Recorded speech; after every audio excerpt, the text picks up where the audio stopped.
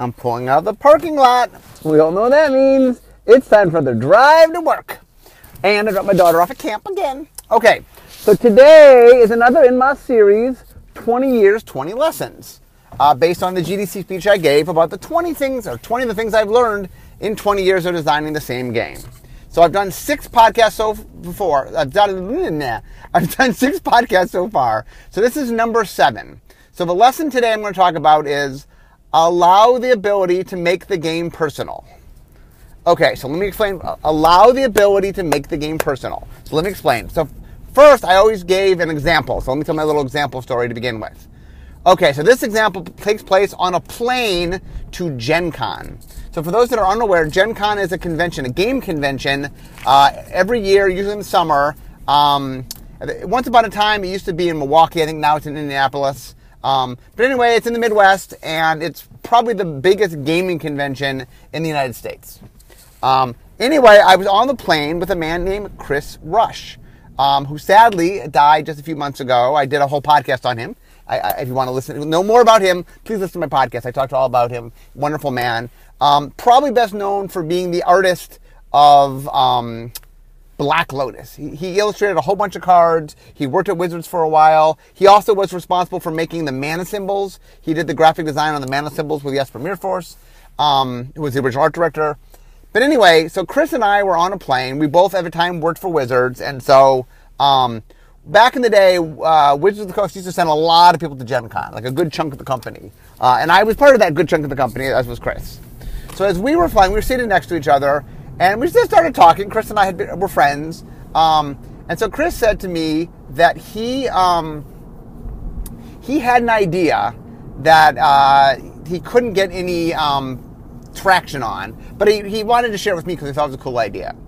And his idea was, what if we took basic lands and then did something different with them? Because he's like, look, basic lands, everyone knows what a basic land does. It doesn't need to be... right now they look pretty plain. He goes, we could jazz them up a little bit. So his idea was, what if instead of just keeping the art to a little box, the whole card could be art? Because there wasn't a lot you needed to convey on a basic land to convey that was a basic land.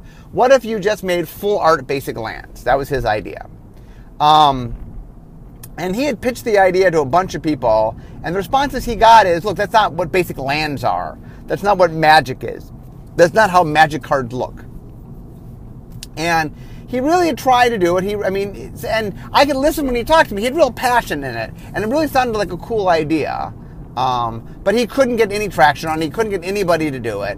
But it turns out about a year later, I was working on Unglued, which is, the unsets are kind of, they were silver bordered. They weren't meant for tournament play. And they kind of broke rules. So I decided, one of the things I decided when I made Unglued was I really wanted a lot of different kinds of things in it. I've been inspired by a deck. I used to do Magic, not the game of Magic, but actual magic tricks as a kid. And there's a deck I had bought which just had a lot of neat cards in it, like a 3.5 of clubs, or a black Queen of Hearts, or half the card was the Jack of Diamonds, the other half of the card was the King of Diamonds. They're just weird cards. And the idea was, hey, I'm not quite sure what you're going to do with this, but you could go do fun magic tricks. These are just weird, quirky things that you could do fun things with. And I got inspired by that when I was making Unglued, of just having a lot of cool, weird things. And so one of my ideas was I wanted to do some basic lands. And the idea was the basic lands would not be normal basic lands.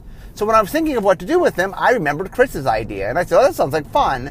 And look, this is a product all about breaking taboos and doing crazy things, so I'm going to do it. And nobody really stopped me, because when Chris was trying to do it, he was trying to introduce it into normal Magic. And people were like, yeah, that's not normal Magic. But when I was trying to do it, it was a crazy, wacky idea. People were like, well, okay, it's a crazy, wacky idea. So no one stopped me.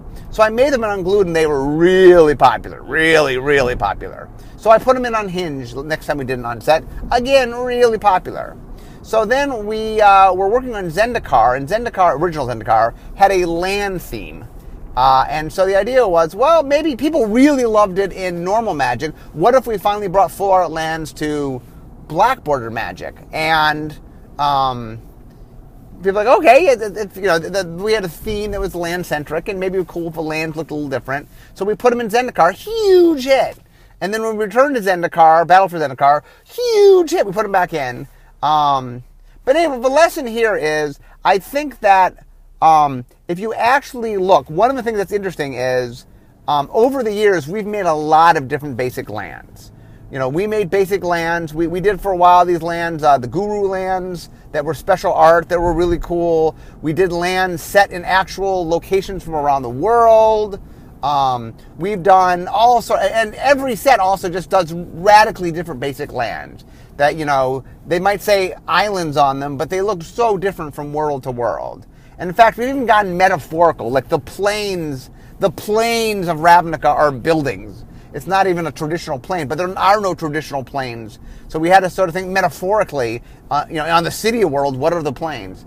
And so one of the things that's really neat is that what we've realized with basic lands is that people really enjoy the basic lands, which is a fundamental part of the game. But the idea that we've given so many choices and people embrace that choice really hammers home this theme of how much, like one of the things that really makes Magic tick is the person playing the game has a lot to say into the game. You actually pick what cards go in your deck. And not only do you pick what cards go in your deck, you pick exactly which card goes in your deck. That even the basic lands, if you're going to put island in your deck, you have lots and lots of choices of island. You have hundreds of choices of what to put for your basic land. Including, like I said, these full art lands that are really popular that players really like. And so one of the things that's an interesting lesson there is, I think the reason that Chris got shot down was there's this idea of, well, that's not, there's some expectation for what something is, and if we do something a little bit different, that won't meet expectation. But we found the opposite to actually be true in Magic. That one of the cool things about Magic is we let people make a lot of decisions, and that choices, I've learned, are a key part of a game. So let me click in now to talk about some I swear it'll come back around. So when I was in school, I went to communication school, Boston University, and one of the things we had to take, so in the communication field, there were 3 different forms of study. I was in broadcast and film, but there also was journalism, and there was advertising, public relations, so 3 sections. And the way the communication school worked is you had a major. I was a broadcast and film major, but you still had to take classes in the other sections to sample them, because you didn't actually pick your major, I guess, to your end of your sophomore year. So they made you sample before that, so you get a sense of, what's broadcast and film like? What is mass communications like? What's advertising like? What's journalism like? So I had to take some classes in advertising. So one of the most interesting things I learned in my advertising class, and this is one of the neat things, they say a lot of creativity is just learning different things of different fields and finding how things can apply across fields. I mean, for those that have never listened, I did a podcast. I did an article on this and then a podcast on it, talking about how I believe creativity is finding intersections finding connections to things that the average person doesn't see the connections. But anyway, so I was taking an advertising class, and they were talking about how advertising works, just the psychology of advertising. So all of advertising is based on this quirk of the human brain, which is if you're standing in a grocery aisle and you have to make a decision, you're trying to pick something out, and it's not a product you have any experience with before, you're just trying to pick something for the first time, what are you most likely to pick? And the answer is the product you've heard the most of. Okay, why is that? And the answer is, this is the quirk of the human brain. People associate familiarity with quality. I mean, essentially what happens is, if you know something, you assume there's a reason to know it, and because you know it, you assume that means something, and the meaning that you have, you assume that means that it has value because you know it. And so one of the quirky things about how the brain works is that if I'm looking at stuff, I'm looking in an aisle and I see things, well, the product that I know, I go, I've heard of that. Oh, that must be good. That product I've never heard of. Oh, that can't be good. I've never heard of it. That product I've heard of. Oh, must be good. And the idea is, in the emptiness of other data, without any other data to do, the human assumption will fall to my familiarity is equal to some sort of quality, because the fact that I know it must mean something, and that you prioritize things you know versus things you don't know. Now, on a big, evolutionary scale, it makes some sense that, you tend to lean toward things you're familiar with versus things you're not familiar with. And it would make sense that if I'm buying a product and I'd never heard of it before, but one of them I've heard of, I go, well, I guess I buy the one I've heard of. But it's a stronger feeling people realize of how important having something you know means to you. And why do I bring that up? Because one of the things that's key is I talk all the time, and this is the caveat is, if someone plays my game, how do I get them to play a second time? That's the big break point I always talk about is, someone's going to play your game for the first time, okay, now there's a big issue of how you can get them to play in the first time, which we'll get to in some later lessons, but okay, someone plays your game, what about the game makes them want to stick with the game? And the answer is that the more the game is about something they understand, the more the game is about something that speaks to them, the more attached they'll get to the game. Familiarity will equal quality in their head. But how do you do that? And the key to doing that is you want to provide a lot of choices. Because the answer is, you don't know what matters to people. You don't know what people care about. It's not like everybody cares about the same thing. So the trick here is, you can't just do one thing. It's not like, well, everybody will just know thing X. They might not know thing X. So the trick is, what you want to do is provide a lot of choices and then let your audience have some ability to customize it so that they can find the things that are familiar to them and choose them. And then, if they pick things that are familiar, once again, they'll click in the game and go, oh, this is familiar, I'm comfortable, and I will equate quality to it. And I know on some level it seems silly, but look, psychology is really, really important. If you learn nothing else from listening to my podcast, is your audience. Like, I talked before about knowing your audience. Well, your audience is humans, and the human brain functions in a certain way. And part of a lot of my lessons is understanding how humans function, and as a designer, taking advantage of the fact that that's how it works. So one of the things we know is how important comfort is. I always talk about comfort, surprise, and completion. Well, how important comfort is. Comfort is so important because people want to have a grounding. And the way you do that in the game is, there's a bunch of different ways. I talk about resonance and other things, but one of the key things is, if you give them a bunch of choices and let them choose, let them bring something to because one of the things that's neat about it is, what I want to do is create a positive experience. How do I do that? Well, I acknowledge the fact that my player has a lot of agency. And the more agency you give them, the more you're able to say, hey, you control your own fate and you can drift toward the things you like.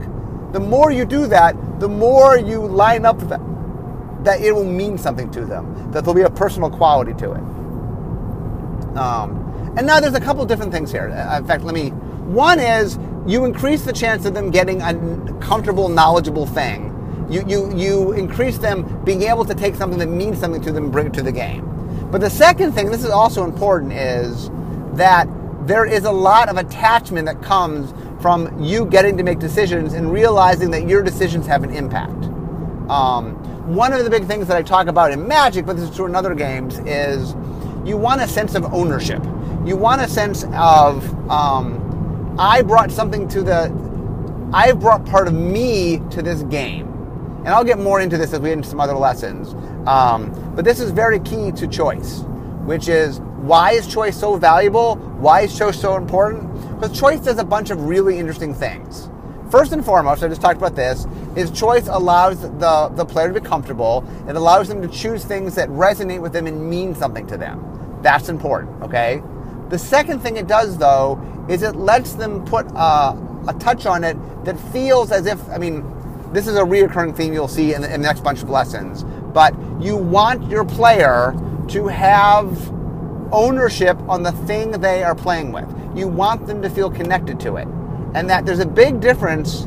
Like, one of the things that Magic does, and does really, really well, is when you play a game of I'll just use Monopoly. You play a game of Monopoly. There are decisions to make in a game of Monopoly, and there are things that you can do. There's choices you can make, and Monopoly definitely lets you make choices. But the one thing Magic does that's a little different than that is Magic lets you define the game you are playing. It lets you make choices that, for example, the deck you are playing is from cards you've chosen. If you play Monopoly, I'm playing on a Monopoly board. I could choose which Monopoly board. I have some choice of which Monopoly I play, I guess.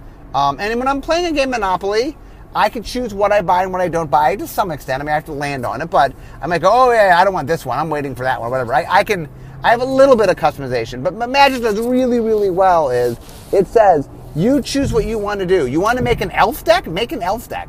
You want to make a black deck that makes the opponent discard, and whatever you want to do, you have a lot of say of what you want to do. Now, obviously, some people prioritize winning over everything else, and so those decisions push them in a certain direction. But other people might value flavor over other things. They just want to have fun, and it's not about having the most powerful deck, but having the deck that speaks to them and feels like theirs. So one of the key things to giving them choices is you allow your player to sort of make a closer emotional bond with what they're doing. So choices are very important there, in that they allow them to make the bond. They allow them to really connect to themselves. And this goes back, like one of the things that I talk a lot about when I talk about choice, when I say, okay, your game needs choice, what I'm saying at the core is, what you want to do is you want to make sure that you're maximizing your player experience, right? Like at the end of, I play game one, at the end of the game, I say to myself, okay, what positive things did I get out of this? How much fun was this game? How much did I enjoy the game? How much did the game speak to me? How much did the game resonate on an emotional level for me? Last lesson was all talking about how you want to find the emotion. Well, part of finding the emotion is making sure that the player has the agency to push in the direction that means something to them. Something Magic does very well. That if I want the game to be about something light and silly, well, I choose light and silly cards. If I want it to be very mean and lean and very serious, I can choose that. In fact, one of the things that I like, Magic has a color wheel. It's 5 colors, and each color represents something very distinctly different. I think that's a big part of what makes Magic Magic, because there's a lot of different opportunity to express yourself. There's a lot of different ways to sort of in what you choose. And just choosing a color, one of the things we find is when you go to beginners in Magic, one of the first decisions we make you do is like, okay, pick a color. Now later on you can pick another color, or you can pick more than one color. I mean, it's not as if you, but when people first start playing, it's a nice clean choice to start making. Okay, there's 5 choices, there's 5 colors, each color means something, and then okay, well, which speaks to me?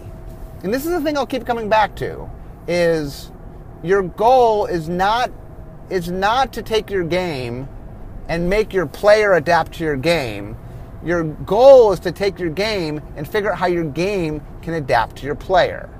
So once again, think of it this way. Your player comes invested with things. I talk about them being preloaded, right? That they come and they care about things. There's things they care about. Now, part of making your game an experience that people want to play is something that already speaks to them is in your game. That's why I talk about resonance being so important. But in general, it's like, I like thing X. Ooh, this game has thing X. So something that Magic does very well, and other games can do well, is to say, okay, I'm going to have a lot of different things, and I'm going to let my audience pick and choose what they want. That way, let's say you love elves. Let's say you love elves. Elves are awesome. I love elves. Elves are great. I love Lord of the Rings. I love Keebler cookies. I love whatever. I just love elves, right? I love Santa. I love elves. Well, guess what? Magic has elves. You can make an elf deck.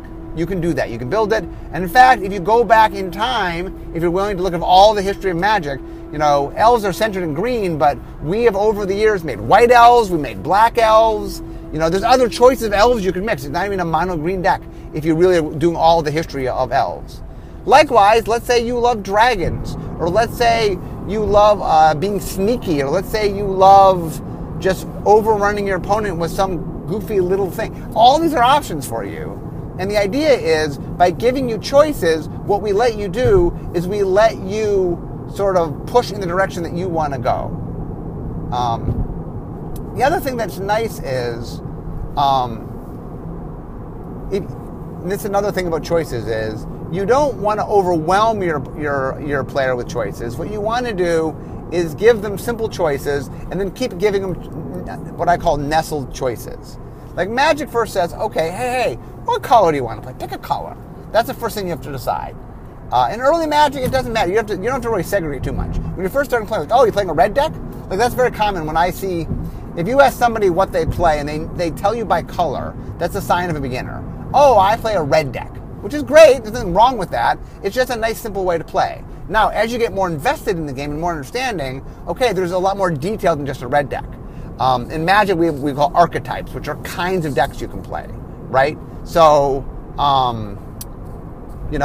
when you're playing a red deck, are you playing a burn deck? Am I using direct damage to my opponent's face to try to do that? Am I making a goblin deck? Am I playing a lot of little tiny goblins? What am I doing? What kind of deck am I making? So as you graduate up, you can go deeper. And that's what I call about nestled choices, which is make sure when you give someone a choice that you have a simple, clean group of choices to pick from. You want your choices to be very distinct. What is bad is if your choices are too narrow in their decision making. Like what you don't want to do is say, well, these are almost the same, but they're just different by a little tiny bit. It's sort of like you don't want to say, make a choice, but the choices to a beginner will seem like the same thing. That's bad. You want your choices to be clean and clear and deliberate. Okay, like one of the things, like the Magic colors do a good job. There's 5 things to choose from, but they are really distinct. No one's confusing one color for another. They're very distinct from each other. Now, 5 is a lot. You don't always need 5. Hey, 2 works, But the key is, so choice not only allows customization, but it also allows agency. Let me explain this a little bit. So, when I say to you, okay, you get to do something, and early on in gaming, that you want to let your players have choice very early on. Because one of the things the choices do is they feel like they are now involved in the game. They had some impact in the game. That one of the things when you make a game, you want your audience feeling invested in it. Well, how do people get invested in something? Why are they invested in something? They're invested in something, and this is, once again, this is human psychology. The more that something is something that you have been involved in, the more connected you get to it.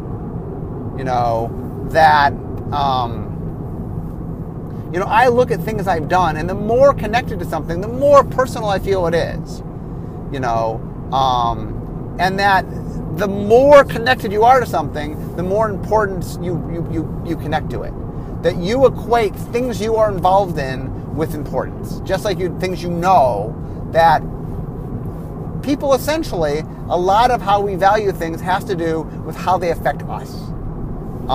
So let's say, for example, I worked really hard on something. Well, I'm really proud of that thing. For example, my job, I make Magic sets. Well, when a Magic set comes out that I worked really hard on, I'm really proud of that. I worked really hard on that. That's something I put a lot of time and energy on. So I feel very emotionally connected to it. So games are no different. That if I say to the player, you get no decisions, I will tell you what to do. Okay, they might enjoy the game. I'm not saying they won't enjoy the game. But if I say to them, hey, what do you want? Do you want A or B? And they go, I want A. Okay, now do you want C or D? I want C. All of a sudden, they're making decisions. And their decision-making now makes the game more personal to them. Like one of the things we talk about with Magic decks is that there's a high level of ownership. That when your deck wins, it's not just the deck winning, you have won. Because the deck, you have lived and breathed and made this deck. You made decisions, you made choices, you built it. It's an extension of you. Way more so than if I said, hey, for example, in Monopoly, you get to pick a piece. And even that choice, do you want to be the dog or the car or the thimble or the top hat, or maybe these are all little pieces, but I'm always the top hat. I relate to the top hat. The top hat, that's me. Even little things like that. Each choice someone makes, each time someone does something, and then it's something they can connect to. Like one of the things, for example, you'll look at is traditions. Why do people do traditions? Why is it so important that, hey, every holiday we do thing X? And the answer is that in some ways, a holiday is just a holiday. And there's things that come as part of the holiday that just everybody does, and there's a group community feel to that. But part of it also is, in my family, we do thing X. It's something we do. And it's funny, like for example, I've had kids and we've introduced stuff to them, and it's become, so for example, the little story I'll tell is every Thanksgiving, my wife's mother used to come for Thanksgiving, and she would always bring donuts. And the reason is normally what would happen is she would take a bus to get to us, and the bus would get to, the place that the bus would take her is to in front of a grocery store. And then we would pick her up at the grocery store. And in the grocery store, she would always go buy something she would go in to try to buy something for Thanksgiving. And one time she bought donuts. It was there, it was easy, and we really liked the donuts, and so she brought donuts again. Now there came a point where she got frail enough that it was hard for her to come to Thanksgiving. We now go to her, but on actual Thanksgiving Day, in the morning, we now buy donuts. It just became a thing our family did, that on Thanksgiving morning we have donuts. Who knows? It started out of whatever. You know what I'm saying? It didn't have great meaning per se, but it took on a meaning. It was a way to sort of involve Laura's mother in Thanksgiving, even though she couldn't be there. It was a way to this is a tradition that she had started. Even though the tradition was more of her just trying to do something to add to the thing, it became a thing. And now it's something we do. And there's a good chance that my kids, when they have Thanksgiving, will have donuts in the morning as they watch the parade, because that's what you do in Thanksgiving. And that's really powerful. I can't express enough how when you make decisions and that becomes part of something, that it becomes part of a ritual, like, that part of you'll notice when you play a game is there are certain things that you will do and that becomes part of the game playing experience to you. And a lot of that comes with choices. Like I said, what piece you play in Monopoly might seem insignificant, but it really does mean something to some people. Really, that's part of the experience. I'm always the top hat. I have to be the top hat. That's what happens when I play this game. And that is another great example of the power of choices. And that choice might seem totally inconsequential. What piece are you? And so when you are building your game, yet another reason that you want to put choices is you allow people for ritual, you allow people to identify, you allow people to do things that put a stamp on the game. And trust me, one of the reasons you want people, the more people ritualize, the more people sort of make the game their own, the more they do things in which it has this personal stamp, the tighter the connection, the more the emotional. One of the reasons that I talk about things as I walk through our different lessons is that there is a reason behind everything I'm talking about. And today, a lot of sort of me explaining choices to you is there's so much good that comes from choices. There's so much good that you want your audience to be able to make to make it personal, and to allow them to make it personal, you really have to let them customize it. You have to let them sort of add ritual to it. You have to let them sort of lean toward the thing that means something to them. The part of this that I sort of say again and again is a lot of people want to try to figure out what's the thing. And the answer is there's not always the thing. A lot of times what there is there's many things. And that, the more you can make your game something to many different people. Like one of the things that's fun is I love going to game conventions and walking around the floor in like the gaming room and watch other people play games. It is very illuminating to watch other people play a game you know. And the reason is that there's a lot of personification that goes in the game. There's a lot of, this is how I play the game. We talk a lot about house rules, right? About how, here's a rule we added. When we play, we do this thing. I always encourage house rules. I always encourage, hey, when you play, make it the game you want to play. It's okay. If the game did something and it wasn't quite what you wanted, you can push in the direction you want. I mean, I always suggest trying what the creator meant so you understand it. Because sometimes, look, they spend a lot of energy trying to make the game the best they can. They might actually know better than you, so try that. But if you do try that, go, you know what? I actually like this thing. I adapt games all the time. I'll try it like intended, and then go, you know what? For me, this little change would make me happier. And that a lot of making your game personal is building that into your game of saying, okay, I want to make sure. People can adapt games, and real game players will put house rules on anything. But don't rely your game on people being willing to step outside the game to make decisions. Some will, but that's not everybody. That you want to make sure the customization falls within your game, the choices fall within your game, and that you let people lean in the direction they want to lean and make choices that they want to make.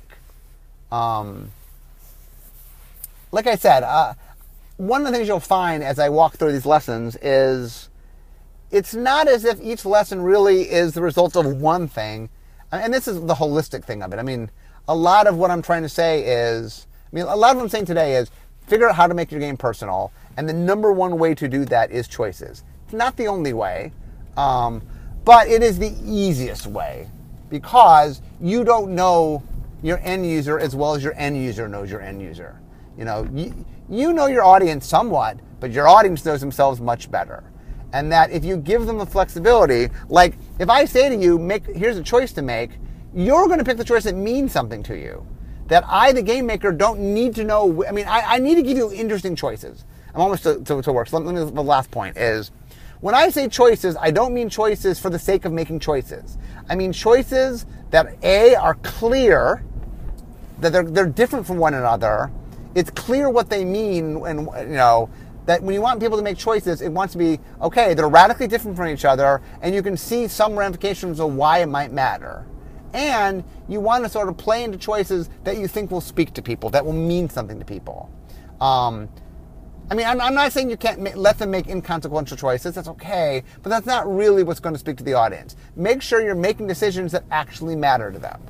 Now, once again, hey, picking peace could seem inconsequential, and to some people, it's a big deal. So I'm not saying that you can't make smaller choices, and that's fine. What I'm saying, though, is that you need to make sure that your choices are clear to your audience, they understand the difference between the choices, and that they are meaningful to your audience. And once again, there's a range of things. I'm not saying you can't do small things, because small things can mean big things to people. But make sure that your choices are, A, don't overwhelm them with choices, and nest your choices. Don't make all the choices at once. So here's mistakes you can make with making choices. A, the choices seem too similar to each other, so people can't tell them apart. B, the person doesn't understand why they're making the choice, so the choice seems meaningless. Or C, there's too many choices, and they just get overwhelmed, and they clam up. That's another key thing to remember is if your choices aren't clear and simple, if they're too complex, then people go, I don't understand. Either I don't know why I'm making a choice, or I don't know how to make the choice. That's another careful thing when giving people choices, is making sure you're not overwhelming them with the choices or being too narrow in what the choices mean so they don't understand what the difference of the choices are. And the reason you want to nest is let them make a choice. Okay, now that they've made a choice, okay, based on that choice, let them make other choices. And the reason that's much more comforting is that it allows them to make a bunch of choices, but it only gives them choices once it's relevant to them. Like if I said, let's start picking archetypes before I had you start picking color in Magic, well, that would just be harder. Starting with color is nice. It's simple. The colors really have strong meaning. It's a key part of the game. It's the ethos of the game. It's a great place to start. It's a wonderful place to start with Magic. When I teach people Magic, it's the very first thing I have them pick because it's just a nice, easy choice, and it's full of lots of resonant choices. That's another thing, by the way. One final thing I'm getting to care is if your early choices can be, when I say resonant, mean they have more external decisions to the game. Meaning they rely on things that people don't need to understand the game to understand. That make your early choices something that life has taught them. Like the nice thing about colors in Magic is you don't need to know anything to pick a color. I describe the colors to you and one of them will speak to you because the colors represent something. And so, do you like being sneaky or maybe you want to be blue? Are you a rule follower? Maybe you want to be white. Do you follow your passions? Maybe you want to be red. That the colors will speak to you, but they speak to you in a general sense. So that's important. A lot of your earliest choices need to be something where the audience can make decisions based on previous life knowledge, and they don't have to know a lot about the game to make the decision. Now, as the game evolves, they can slowly make more and more in-game decisions, but be careful when you're making the early decisions. You want the earliest decisions to be easy to make and based on people's own experiences to make the decision. Okay, but guys, so let me wrap up. So the final point today, like I said, the lesson today, lesson number 7, is allow the player the ability to make the game personal. You really want the game to speak to the player. And the more personal it is, the more it's something that means something to them, the greater chance that when the game ends, they go, let's play that again. This game meant something to me. It spoke to me. I felt it. I was personal. Remember, familiarity equals quality in people's minds. You want people to finish the game and go, that was an awesome game. And probably that was an awesome game because it spoke to them on a personal level. So make sure when you make your game, you give them the opportunity to make it personal. And the first way to do that, we'll get to more in future podcasts, but the first way to do that is give them nice, clean, simple choices. Okay, guys? Well, that wraps up for today. I'm in my parking space, so we all know what that means. It means the end of my drive to work. So instead of talking magic, it's time for me to be making magic. I'll see you guys next time. Bye-bye.